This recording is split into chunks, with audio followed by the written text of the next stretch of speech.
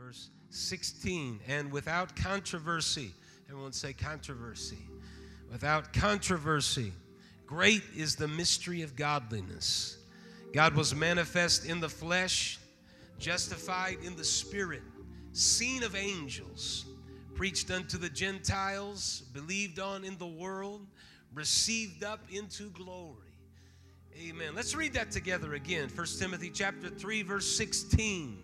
And without controversy, great is the mystery of godliness. God was manifest in the flesh, justified in the spirit, seen of angels, preached unto the Gentiles, believed on in the world, received up into glory. We serve a great God here today. Amen. We serve a great God. I want to speak to you for a few moments this morning on the identity and the practice. The identity and the practice. There is something that identifies us. Amen. Praise God. And there is a practice that we put into place for that. Amen. So in the house of God today, we're identified by some things.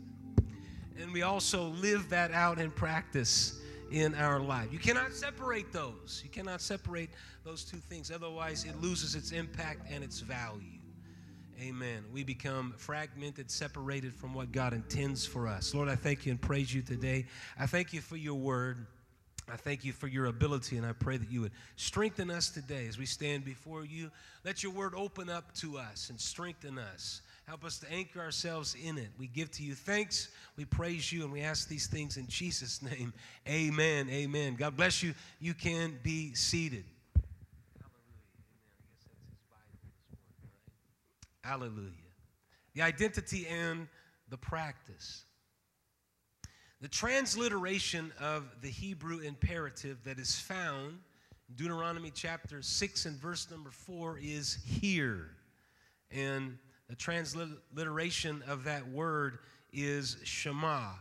And so this was something very, very important in the lives of the Hebrews, especially with the establishment of the Old Testament law that God gives to Moses.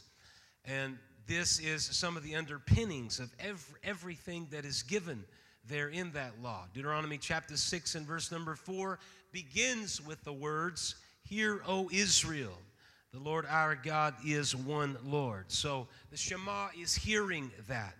And it is a basic statement of the Jewish law. It's the foundation for that. And it became, for the people of God, the Shema became, for the people of God, a confession of faith by which they acknowledged the one true God and his commandment for them. This was something that was foundational for them. It applied an identity to everything that they did. It applied an identity to their life. The Shema, "Hear, O Israel, the Lord our God is one Lord." Not only did it identify them, but it centered all the commandments that God gave to them. And so this is very pronounced and important in the Old Testament. A lot of the prophets, they were covenant enforcement mediators. They would, if the people would leave some of their understandings and their identities, it would be the prophets that would pull them back in and say, you got to get back to what God called you to be, because your identity is rooted and grounded and anchored in, "Hear, O Israel, the Lord our God is one Lord." When Jesus in his ministry, when they asked him about the greatest commandment, and they were trying to catch him or trying to figure out what his understanding was of all things and everything that precedes before him, Jesus responded in Mark chapter 12 and verse 29. And he said to the scribes that came and that reasoned together, and he perceived in what they asked, and he said to them, "The first of all the commandments is, Hear, O Israel, the Lord our God is one Lord. And thou shalt love the Lord thy God with all thy heart, and with all thy soul, and with all thy mind, and with all thy strength." This is the first commandment. Before anything else, the first commandment is an understanding of the Shema, understanding Deuteronomy chapter 6 and verse number 4, and how that takes a prominent place in an individual's life. It is the identity. It was a unique identification of who the people of God were and is. And it was not to be confused with creation, but it correctly recognized that God is the creator and everything flows from him, and all of your life flows from him. Everything that you are flows from him. What anchors you and what defines you is a God that has created you, and so everything is centered around that fact. You are marked. You are set apart with a special revelation to the very core of who you are. In your spiritual DNA, you are a servant of God, a God who is many things to you, but you have to recognize and understand you serve the one true living God. It's going to mark you. It's going to set you apart. It's going to make you different from the world around you. And so those Hebrews understood that and recognized that there is something different about the calling of God on my life. I'm not walking to the same music of the rest of the world. I'm not following the same patterns of the nations and civilizations that are around me. But God has called us out. He has called us out of bondage, and He's stamped upon who we are an identity. And that identity is that we serve the one true living God. Praise God. And we're not confused about that. And we recognize that there's going to be a conflict that arises around who we are and what the rest of the world is. And we understand that and we recognize that. This is what anchored them. God is many things to these individuals that would read this verse, and to us as well. Throughout the Old Testament, God revealed Himself to individuals and to people in different ways. But this ultimately is the anchor of everything. Hear, O Israel, the Lord our God is one Lord. The very best verse that you could read at a baby dedication. And there's many verses, but this is one that is really an anchor to everything. Because what it says to a family that brings their child to the Lord is that everything that we do, our focus, our mentality, everything that we do is aligned to the fact that we are following the one true living God. It's going to seep down into every part of who we are. It's going to identify us. And God may be many things to us, but ultimately God is one. And we're living and basing our lives on that fact. There are many compound names in the Old Testament. Genesis chapter 22 and verse 14, God reveals Himself to Abraham as Jehovah Jireh. He is the Lord that will provide a sacrifice. He's a God of provisions. Exodus chapter 15 and verse 26, He reveals Himself as Jehovah Rapha. He is the Lord our healer. You're thankful for a God that provides. And so He provides for Abraham, but He also becomes the God that heals. Exodus chapter 17 and verse 15, He is Jehovah Nisi, the Lord our banner. He will go before us. Not only does He bring provisions to us, not only does He bring healing to us, but He is a banner that goes before us. And He is a Jehovah Nisi. He is, in Judges chapter 6 and verse 24, Jehovah Shalom. He is the Lord our peace. Not only does He bring provisions to us, not only does He heal us, and not only does He go before us, but He brings to us a peace that passes all understanding. I don't know if you recognize how valuable that is, but in our world today, we do not live in a world of peace. We live in a world of confusion. Can't tell you how thankful I was to get up this morning and know that I'm coming to the house of God in the midst of everything else that is transpiring. I know that for a few moments of time in the house of God, when I lift my hands without wrath and doubting, I'm going to feel the peace of God. I'm going to experience that in the house of God. Psalm chapter 23 and verse number 1, He is Jehovah Ra'ah. He is the Lord our shepherd. If you're looking for direction here today, God is a God that knows how to shepherd us. He leads me beside still waters. He directs me to where I need to go. Jeremiah chapter 23 and verse number 6, he is Jehovah Sidkenu. He is the Lord, our righteousness. Today in the house of God, our righteousness is as filthy rags. I'm standing before you, not proud of my own righteousness, but I'm thankful for a righteousness that God brings to me and provides to me. It's his righteousness that makes me whole, that allows me to stand before him. And in Ezekiel chapter 48 and verse number 35, he is Jehovah Shammah. He is the Lord that is present. I feel him in the house of God today. I know that he's present. Amen. I'm glad I'm not walking into some cold cathedral in which there is no feeling. And the only way to impress somebody is to build an edifice that would wow them and make them stand and look at the aesthetics and say, wow, that is something amazing. That's not going to draw you into a relationship with God. That's going to draw you into cold and indifferent tradition. But when you feel the presence of the Lord, and the word says the Lord is present, I feel his anointing, I feel his touch, that makes all the difference in the world when God calls us. God reveals himself in all of these ways, and we are servants to this God. It is an identity, it's a direction, it is the beginnings of everything that we must understand. God is a spirit, and there's an expansiveness of his presence. And so he reveals himself in all of these ways. But it's established on the fact that, hear, O Israel, the Lord our God is one Lord. Those Israelites did not have an image before them.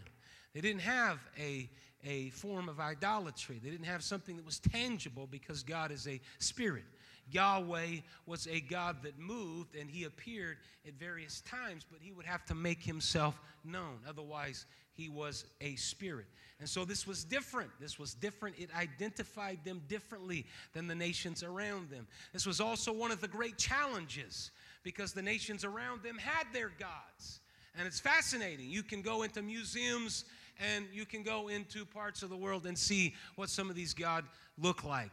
Baal and Ashtaroth and the goddess Diana and all of that, and how a lot of those images reflected fertility and reflected a notion of agriculture and fertile soil. And so they would worship all of these things. They were figurines. They were small, but they were things that you could see, and they were things that you could touch, and they were tangible. And God calls the children of Israel, he calls them out, and he says, I am the I am.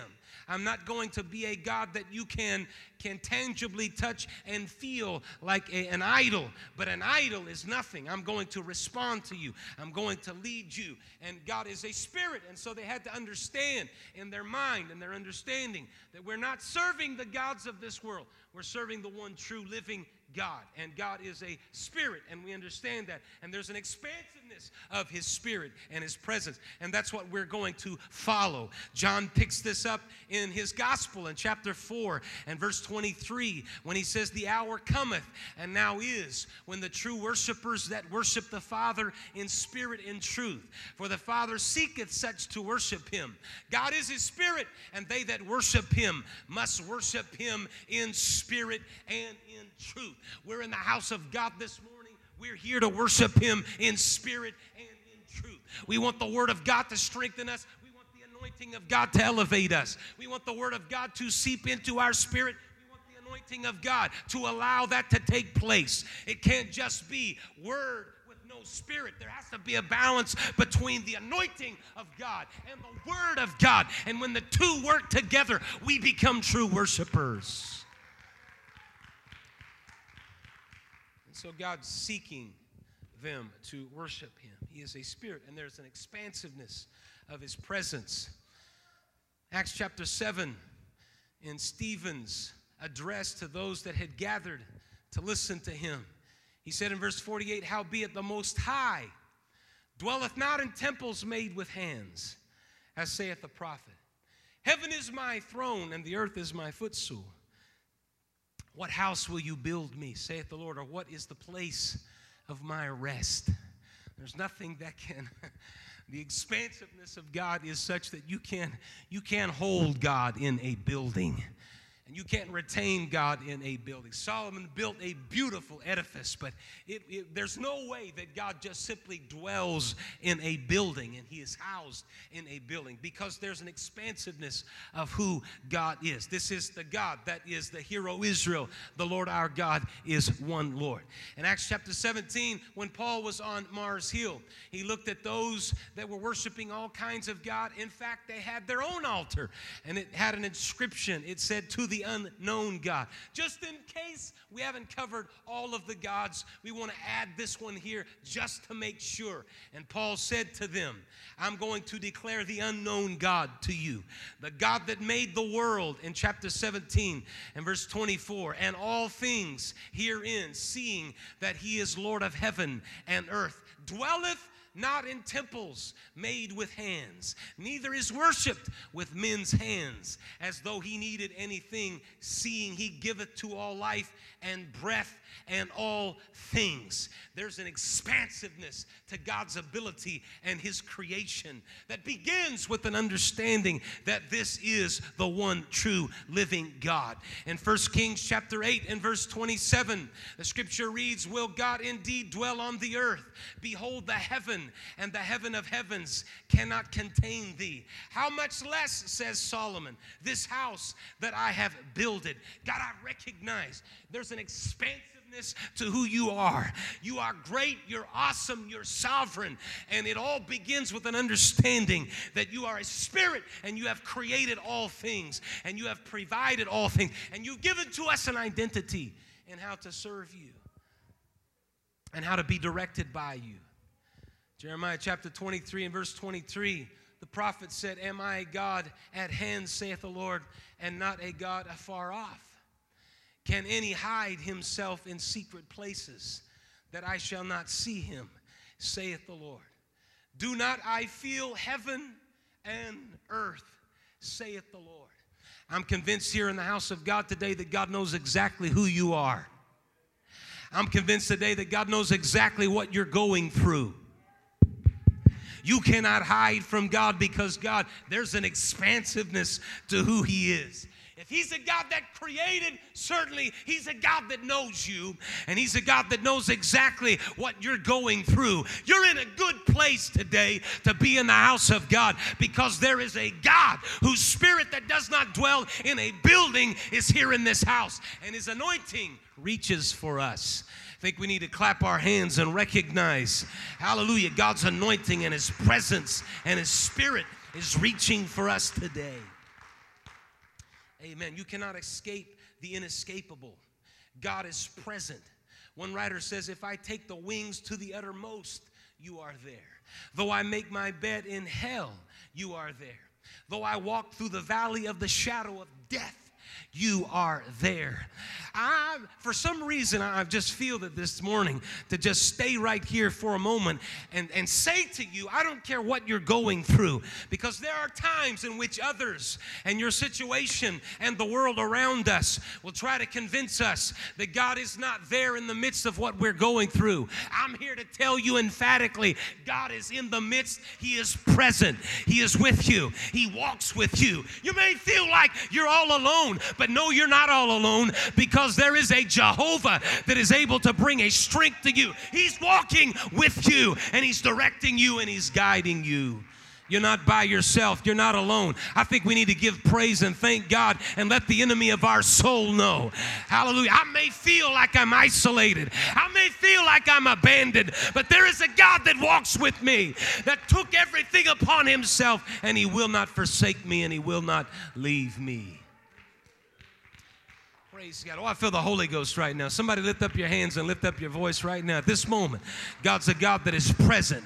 God's a shepherd. He's a God that directs us. There's an expansiveness of his ability. No matter what the world says, and no matter what the enemy of our soul says, and no matter what anybody else says, God is a God that is with us.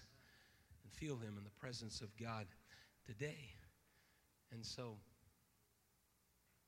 the Shema notes that this God who is a spirit, and there's this is an identity. This is what I'm trying to convince you. When you say, "Hear, O Israel, the Lord our God is one Lord," there's an expansiveness to understand, first of all, that his presence and his spirit is in that.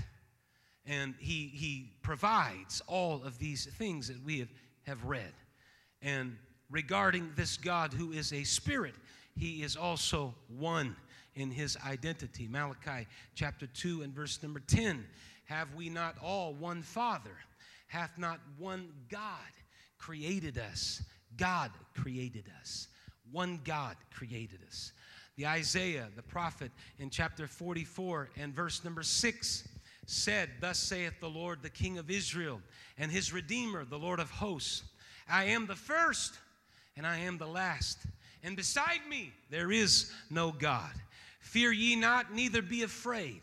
Have I not told it thee from that time, and have declared it? You are even my witnesses. Is there a God beside me? Yea, there is no God. I know not any. This God that is expansive in his spirit. This God that is a creator.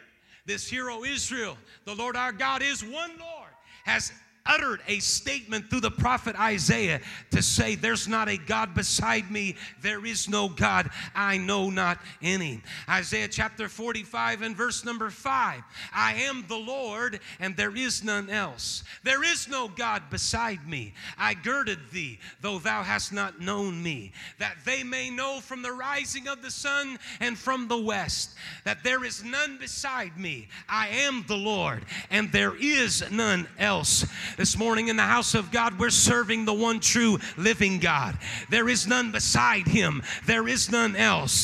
He is God and God alone, and he can respond to your need in the house of God today because of the expansiveness of his nature. He is the creator, but not only is he the creator, he's the redeemer. He can redeem you out of the hand of the enemy. He can pluck you out of miry clay and set your feet on a rock to stay. I'm talking about serving the one true living God. There should be an excitement that takes place when we read these scriptures because it identifies who we are.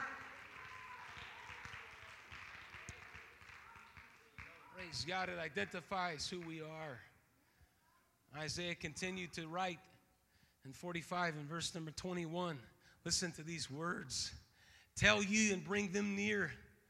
Yea, let them take counsel together. Who hath declared this from ancient time?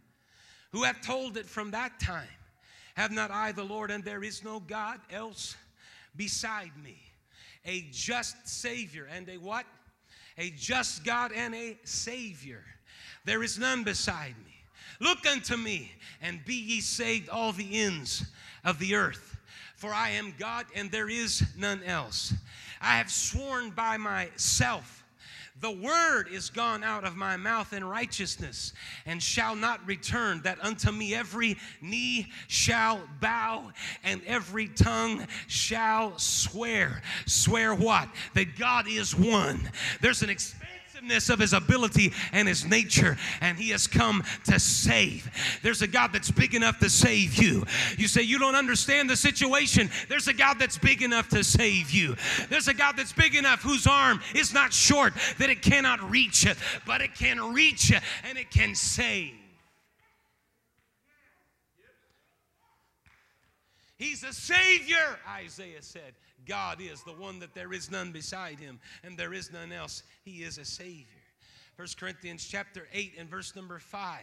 Paul said, but though there be that are called gods, whether in heaven or in earth, as there be gods many and lords many, but to us is but one God, the Father of whom are all things, and we in him, and one Lord Jesus Christ, by whom are all things, and we by him. There's a lot of gods in the world. There's a lot of idols. In the Old Testament, they followed after these figurines and idols. In the New Testament, they were following after a lot of idolatry. In the present day today, there's a lot of people following a lot of different things. But you know what I'm following? I'm following the one true living God. I recognize that there's many gods and there's lords many, but unto me there is one God. There is one Savior. There is one direction that I'm following. There is one pattern that I'm seeking after, and it is, Hear, O Israel, the Lord our God is one Lord. It's an identity. It is an identity. This is not just something that is in theory. It's not just something that is out there. It is something that you apply to your life.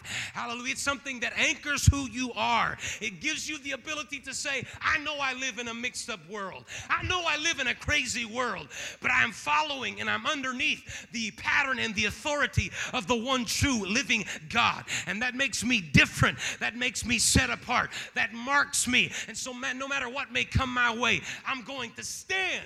And having done all to stand, stand therefore wherewith God has given the power and the ability. It's the same attitude that takes place in Shadrach, Meshach, and Abednego when they're in Babylon bondage and everybody else is bowing. There is something that takes place in these Hebrew children that says no matter how many bow, we are not bowing. No matter how loud the music goes, we are not succumbing. We are not acquiescing. Anybody hearing what I'm saying today? This has to be anchored upon your soul. It has to be anchored in your mind. I am called. I'm called of God. And that makes me different, and that's okay because I'm called of God, and that's what matters. It doesn't matter what anybody else says. It doesn't matter the peer pressure that may come my way. It doesn't matter the forming of the world to form me into something that I'm not. I'm not following the dictates of the world. I'm following the one true living God. This is the foundation of what the Shema is. Hear, O Israel, the Lord our God. You know why those boys could stand there? Because they understood this. We are called out. We are different. And we are not changing, even if it means a burning fiery furnace. Daniel said, I'll go into the lion's den, but I'm still praying to the one true living God. I'm off from somewhere that's not even my own country and my own land, and I'm in captivity. But I'm still going to pray daily because I recognize my identity is wrapped up in the one true living God. It makes me who I am, not everything else, and not everybody else, and not the confluence and congregation of what the world is and what the world says. I'm following after God. This is why it is so powerful that Paul writes to the Ephesians in chapter 4 and verse number 5.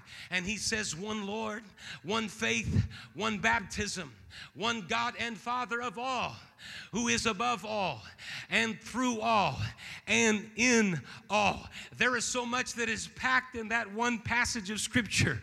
The expanse we've already talked about, God's creation and his ability, not be able to confine him in a building. He's above all things.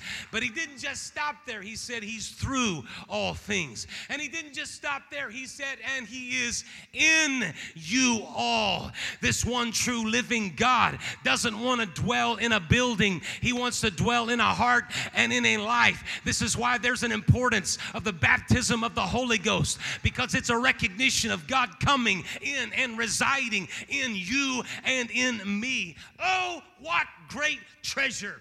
The word said that treasure is contained in this earthen vessel. We should be very, very thankful today. We may not be by world standards rich and wealthy, but if you've got the Holy Ghost, you've got the greatest treasure that the world has ever known.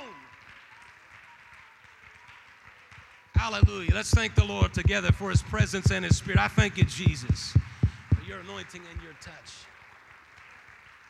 Praise God. I'm not getting my identity from the rest of the world. Hello. I'm not getting my identity from what the world is doing.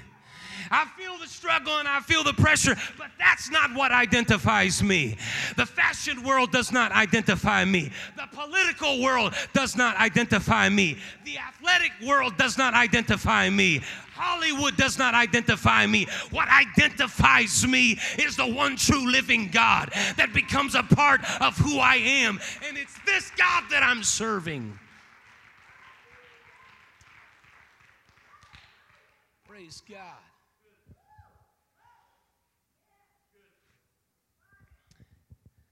1 Timothy chapter 2 and verse 5 said there is one God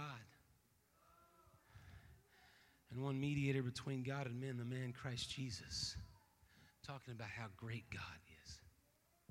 James chapter 2 and verse number 9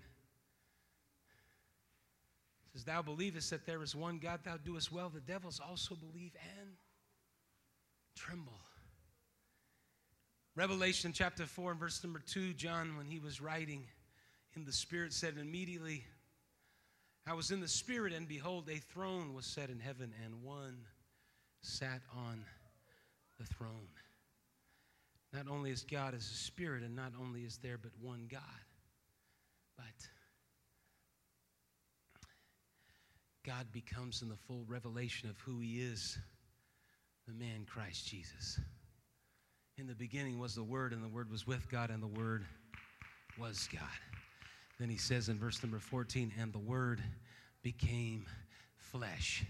This God that in the Old Testament is so expansive in his nature and his presence and his spirit, and reveals himself as Jehovah Jireh, reveals himself as Jehovah Sidkenu, reveals himself as Jehovah Shammah, becomes what cannot be seen now becomes something that can be seen in Christ Jesus. Yet simultaneously retaining his role as the eternal Spirit and the Father in creation, the Yahweh of old. But now he has become in the sonship, the man Christ Jesus, who, as it has already been mentioned this morning, was in all points tempted like as we are. You understand and recognize that God that didn't need that decided to come into a body so that he could understand the human condition to make redemption a real reality. He was in all points tempted like as we are. You say, well, our time is different than his time. No, the scripture said he was in all points tempted like as we are. You could take the very strongest temptation that is taking place in the world today. Jesus would have felt it. Otherwise, it doesn't make his redemption complete in everything. Because no matter what the world goes through and humanity goes through, God understands and recognizes that where we are and who we are, we have not a high priest that cannot be touched with the feelings of our infirmities, but was in all points tempted like as we are. Yet he knew no sin. He walked down every road of temptation. He felt every struggle. He felt every battle. He walked through every mile that we go through. We serve a great living God. Hallelujah. And that great God became flesh. And this is why Isaiah in chapter 7 and verse 14 said, therefore the Lord himself shall give you a sign. Behold, a virgin shall conceive and bear a son, and shall call his name Emmanuel, which in the Old Testament in Matthew, it's Emmanuel, God with us. Praise God. I want you to know this morning that God's with you. Hallelujah. This is why Isaiah said in chapter 9 and verse number 6, for unto us a child is born, unto us a son is given, and the government shall be upon his shoulder, and his name shall be called Wonderful, Counselor, the Mighty God, the Everlasting Father, and the Prince of Peace. Jesus is every single one of those things, and he still reigns in that same power. That same ability. Micah chapter 5 and verse number 2, but thou, Bethlehem Ephratah, though thou be little among the thousands of Judah, yet out of thee shall he come forth unto me that is to be ruler in Israel, whose goings forth have been of old from what? From everlasting. Everlasting. Everlasting. Jesus said in John chapter 8 and verse number 24, I said, therefore, unto you that you shall die in your sins, for if you believe not that I am he, you shall die in your sins. After studying much of the Gospel of John, I love the fact that he is italicized in verse number 25. The translators are trying to provide clarity. But if you look at that in the original language, it is simply Jesus saying, if you don't believe that I am, I'm the same I am that spoke from a burning bush to Moses. I am. In John chapter 8 and verse number 57, then said the Jews unto him, thou art not yet 50 years old, and hast thou seen Abraham? Jesus saith unto them, verily, verily. That is a word of authority. That's just not coming from a common plane. It's amen, amen. Verily, verily. Verily, before I say unto you, before Abraham was, I am. John in chapter 14 and verse number 6, Jesus said, I am the way, the truth, and the life. No man cometh unto the Father but by me. If you had known me, you should have known my Father also. And from henceforth you know him and have seen him. Philip saith unto him, Lord, show us the Father, and it sufficeth us. Jesus saith unto him, have I been so long time with you, and yet hast thou not known me, Philip? He that hath seen me hath seen the Father. And how sayest thou then, show us the Father? This God that is expansive in his ability and his spirit has become flesh and dwelt among humanity. And great is the mystery of godliness. God was manifest in the flesh. This is an identity. Praise God. This is an identity. Paul said to the Corinthian church in 2 Corinthians chapter 5 and verse 19, to wit that God was in Christ, reconciling the world unto himself, not imputing their trespasses unto them, and hath committed unto us the word of reconciliation, to wit that God was in Christ. This is an identity. Hear, O Israel, the Lord our God is one Lord.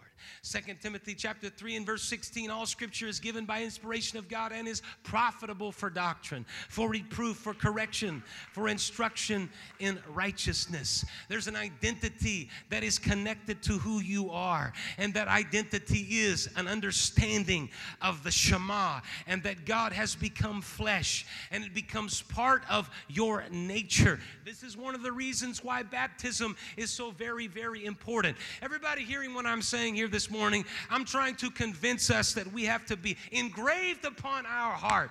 This is why baptism is not a tradition. It is not just something that we do. It's not just a joining of a believers and a church body. There is something greater that takes place there. That hero Israel, that identity that identified the Hebrews. When you go down in a watery grave, there is a name that is applied to your life. Neither is there salvation in any other, for there is none other name under heaven given among men whereby we must be saved. That name is attached to the hero Israel. The Lord our God is one Lord. There's something greater going on in that baptismal tank. When you come up, you don't just come up the same person, but there's an identity attached to who you are. And it's a name that's above every name, that is connected to who you are. You may have your family and you may have your genealogy and you've got all of that, but when you're baptized into his name, you are baptized into the very Creator that has breathed life into you.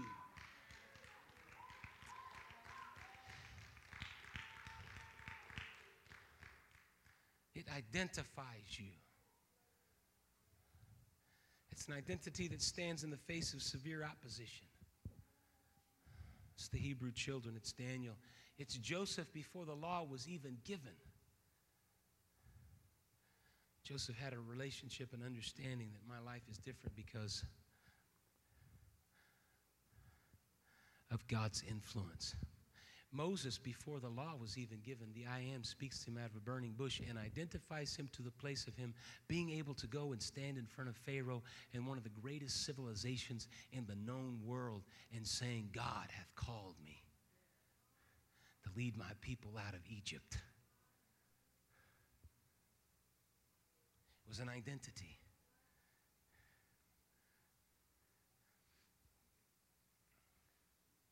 Praise God. That's an identity that cannot just be scrubbed away easily.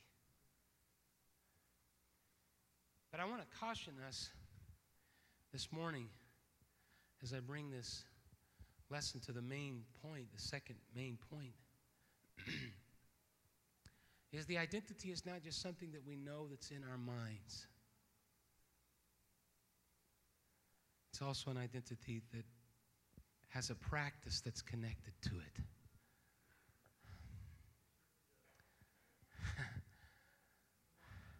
I hope you're listening to me this morning. I want you to listen to me this morning, because I feel like in a world that we live in with so much struggles, battles, conflicts around what makes you, and your identity and all that goes with all of that. There is such an influence upon not only us, but on our youth and upon our children. A vying for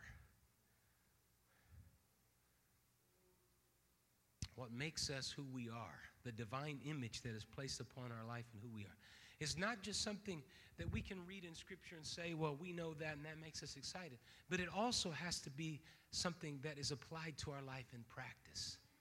Because when you read that, and I'll read it here in a minute, it wasn't just, Hear, O Israel, the Lord our God is one Lord. Thou shalt love the Lord thy God with all thy heart, soul. But there was a following of that, of not only the identity of understanding that God is calling me out, but He is also asking me to put into practice a lifestyle that is connected to that identity. And you cannot sever that. Every detail of life, conduct of the saints, it becomes the practice of living for God. Don't sever the identity from the practice. It informs us. It informs us. But we are not simply to believe it. We are to put it into action. It's not supposed to be just in our mind. It's also to be in our heart. It's supposed to be the way that we walk and the way that we live. It's supposed to cover every aspect of our life. Is anybody hearing what I'm saying here this morning? This is one of the great, great struggles in Christianity today, and I'm saying Christianity as a whole, because what's happened is they say something with their mouth, but they don't attach any practice or lifestyle to go with it. And therefore, this is why churches are drying up, because people are looking around and saying, why should I follow something or involve myself in something in which the bar has been lowered so much that if I just say it with my mouth but I don't live it in my life, this doesn't make any sense, and there's a conflict, and so people leave. The identity of who we are has to be joined together with the practice of what we do. If we've ever lived in a world in which we need to recognize and understand we are identified by His ability and by who He is also a time we need to recognize and understand we need to put everything that God has placed in our life into practice. It's the identity and it's the practice. It's very, very clear that all of us must worship all of Him.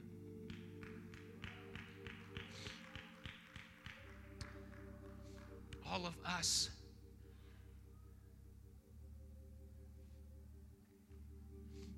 All of us must worship all of Him. For in Deuteronomy chapter 6, He goes on to say, Thou shalt love the Lord thy God with all your heart. Everyone say all your heart. All your soul. All your might. And these words which I command thee this day shall be in thine heart. And listen, thou shalt teach them diligently unto thy children. Shall talk of them when you sit in your house, when you walk by the way, and when you lie down, and when you rise up. That's the totality of all that I am, worshiping all of who God is. There's no better example of the instruction that was given to Moses.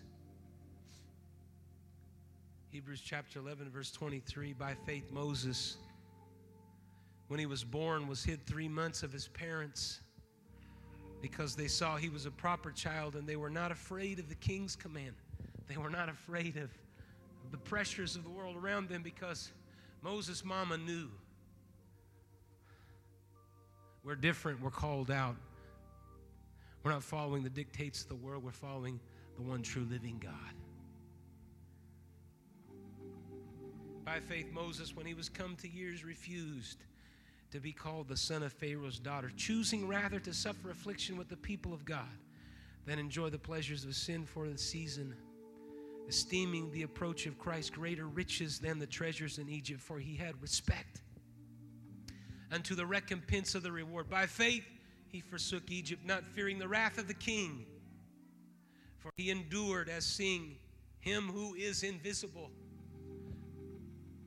Moses didn't have the ability. In chapter number 11, you get to the end and you recognize that Moses didn't have the ability to know that the unseen God became a seen God in Christ Jesus like we have. But there was still something that identified him. He endured as seeing him who is invisible. Through faith, he kept the Passover and the sprinkling of blood, lest he destroyed the firstborn should touch them. By faith, they passed through the Red Sea when the Egyptians as saying to do so or drown. Moses in his life not only was identified by God that called him from a burning bush, but he took upon himself the risk of putting that identity into practice.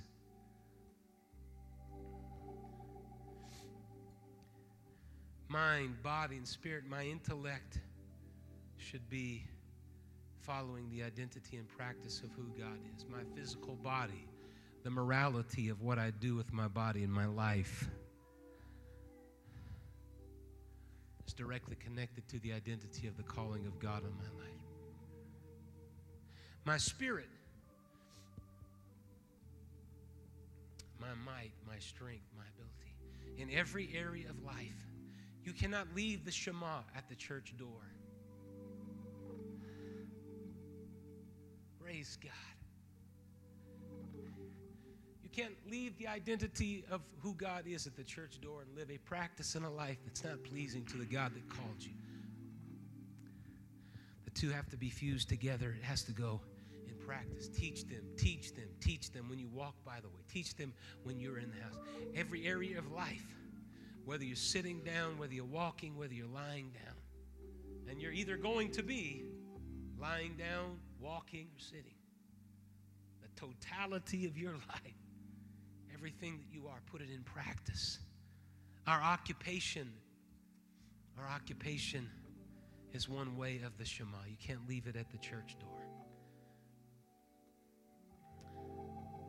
Teaching, intelligent and thoughtful, reading and studying, engaging the Word, studying to show myself approved. Teach them to your children. The theology of the home. It's not something that pastors just saying. It's a theology of the home. A church is only going to be as strong as the theology that's in the home. It's not going to be very strong if it's just a pastor that's preaching it. What's going to make it strong is the theology in the home that says, wait a minute, that's not just what pastor's saying. This is what we put into practice and what we believe.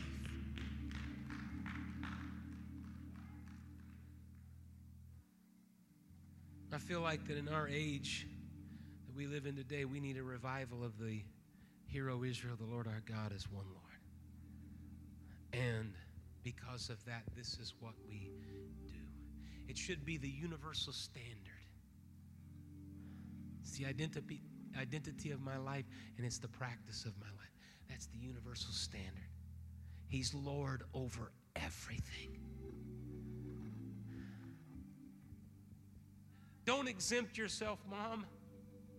Don't exempt yourself, Dad, and say, this is the identity and this is a practice, but I'm exempted from that. You do that, you're going to cause great confusion in the theology of the home and in the theology of the way that your children are raised and born. Because they'll see discrepancy in that and it will cause confusion. Man, our world needs a revival of the one true living God and the practice of living for that one true living God. I'm going to walk by the way, and it's going to be private, but it's also going to be public. Praise God. Bind them for a sign as we stand together in the house of God. This was to be so ingrained in the Hebrews.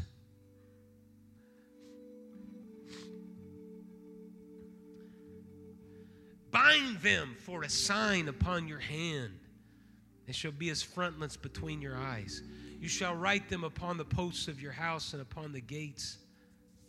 And it shall be when the Lord thy God hath brought you into the land which he sware unto your fathers, to Abraham, to Isaac, and to Jacob. He's going to provide all these things for you.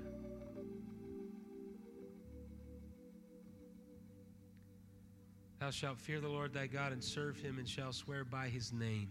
You shall not go after other gods of the people which are round about you, for the Lord thy God is a jealous God among you, lest the anger of the Lord be kindled against thee and destroy thee from off the face of the earth. Everything that you are in practice, let it be directed by an understanding of who God is. Don't get distracted by the world and the gods of the people around you, but focus on him.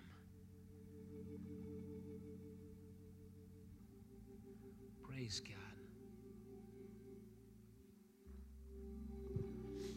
Is what you know informing what you do? is what you know informing what you do. There's no greater unrest that will be in your personal life than when you separate what you know from what you should be doing. You'll be a restless individual.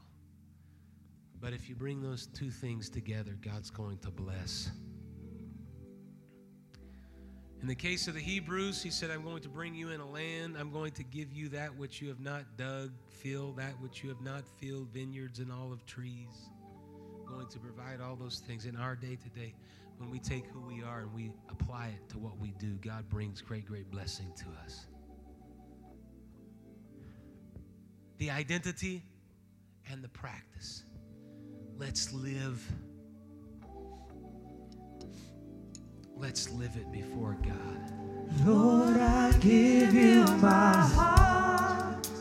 I give you my soul.